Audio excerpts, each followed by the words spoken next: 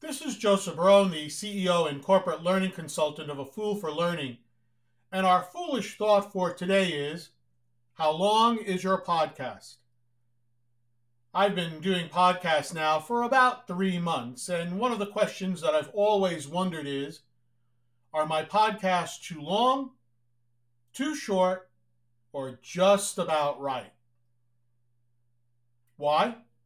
Because I know that I really don't like listening to long podcasts. And when I say long, I mean more than 10 or 15 minutes in length. Now, it does not mean that I do not listen to long ones on occasions, even if it takes 3 or 4 installments for me to finish the podcast. So, what is the average time for a podcast?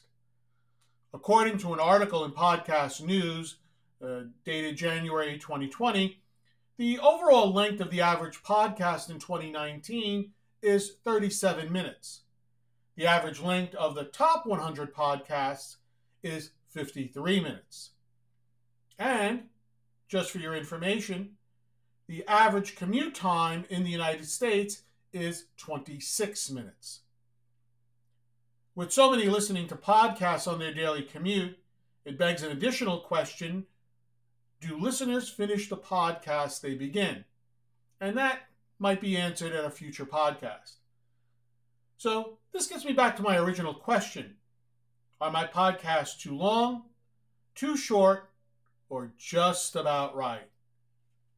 And I think that the article in Podcast News stated it well when it said that a podcast, quote, should be as long as it needs to be, but not a second shorter, end quote. To learn more about A Fool for Learning, or if you wish to contact me to assist you and your organization with an appropriate learning solution to meet your business needs, please visit my website at afoolforlearning.com. This is Joseph Barone, the CEO of A Fool for Learning, signing out. Remember, learn, perform, succeed.